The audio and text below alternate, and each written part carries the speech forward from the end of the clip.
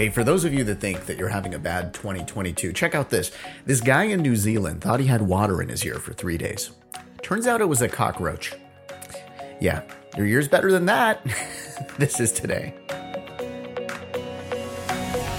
Welcome to This Is Today, the podcast that features the stories that make this day unique. It's Monday, January 17th, 2022. I'm Russ, and here's what you need to know about today. Well, first of all, it's Martin Luther King Jr. Day. Yeah, the MLK holiday was first proposed by Congressman John Conyers of Michigan, who introduced the first proposal back in June of 1968. He and the Congressional Black Caucus did a lot of work in creating petitions and getting over 6 million signatures in support of the holiday, but a large portion of the work actually also goes to Coretta Scott King, who really pushed for this day. She testified in front of Congress in the 70s and talked about the importance of a King holiday. A final draft of legislation was introduced in 1983 by Congresswoman Katie Hall of Indiana, and President Ronald Reagan would sign it later that year, making the day a holiday. And of course, it happens the third Monday in January. Now, it would not officially be celebrated until 1986, and it wasn't until 2000 that all 50 states were actually observing the King holiday. In 1994, President Clinton signed legislation brought forth by Congressman John Lewis and Senator Harris Waterford, designating the King holiday as a national day of service. So today would be a great day of service for you. If you haven't already planned something today, there's plenty for you to do. And also, you should learn more about Dr. King. I did an interview with Dr. Noel Trent from the National Civil Rights Museum, and that's located at the Lorraine Motel where Dr. King was assassinated. I did that on my Learning More podcast. I'll put a link in the description, but there's plenty of great sources also out there for you to learn more about Dr. Martin Luther King. It's National Bootleggers Day today as well. Now, bootlegging was the illegal manufacturer, like the transport, the distribution, and the sale of alcoholic beverages during Prohibition here in the United States back in the 20s. Well, why today? Well, today is the day that Prohibition began in 1920. We'll talk more about that in a little bit. One thing you couldn't have had back then was National Hot Buttered Rum Day. Yeah, that wouldn't have worked out well during Prohibition. And this sounds like it's weird, right? Like, is this just rum with some butter or something? Like, what is in this thing? Okay, so I had to look it up. Dark brown sugar, unsalted butter, honey, ground cinnamon, nutmeg, cloves, salt, rum, boiling water, and cinnamon sticks. It's about 300 calories, and it seems like a real pain to make. So if you ask a bartender for this today, make sure you're going to tip them a little bit more, because this seems like a heck of a lot of work. All right. Well, you know what? It is a day off, but still, you are probably looking for another podcast to listen to. Yeah, I know. I only take up 10 minutes of your day, so that leaves you with a lot of time to fill with other great podcasts. So each day we feature a new one for you to check out. Our podcast of the day today is Memorable Movies. I said that right. Memorable, not memorable. No, memorable. That's a tough one. Yeah, movies you can meme, but perhaps you have not seen. Yeah, join Sierra and Alyssa as they break down the movies that somehow maybe they've missed over the years, right? Like they've missed it, maybe you've missed it. Don't forget to also listen for their Seen It Sipper in each episode. I'm not going to tell you what that is. I'm going to make you go listen. I listened to the Truman Show episode. They talked about the movie, gave a recipe for a drink. Maybe that's a clue into that other thing. They picked out some great moments and figured out why the Truman Show in real life is probably not very legal.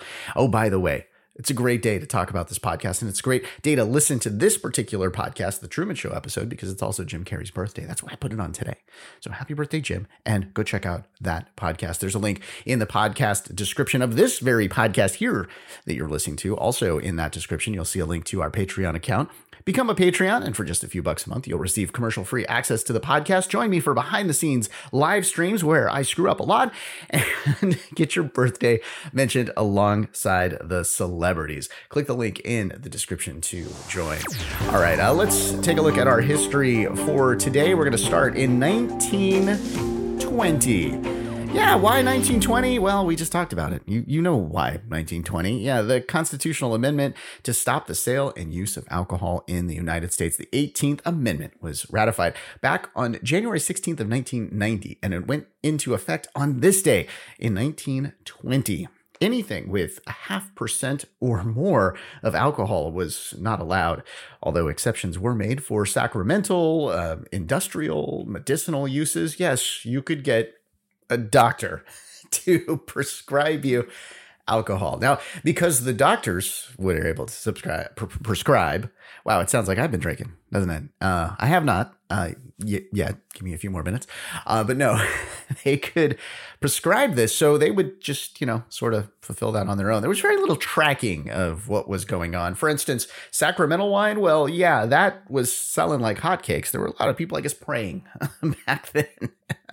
I don't know. But yeah, there was a lot of things slipping through the cracks as far as the rules go. But anyway, the president, FDR, announced the repeal, and he said that citizens will not bring upon themselves the curse of excessive use of intoxicating liquors or to the detriment of health, morals, or social integrity. Clearly, he has not seen what goes on college campuses. Okay, 1922 on this day. Yeah, just 2 years after Prohibition happened. Guess who was born? Betty White. Yeah, man, this is one where I talked about it in the podcast just a little bit right after her death a couple of weeks ago. And it's just so upsetting that she did not make it to today, to her 100th birthday.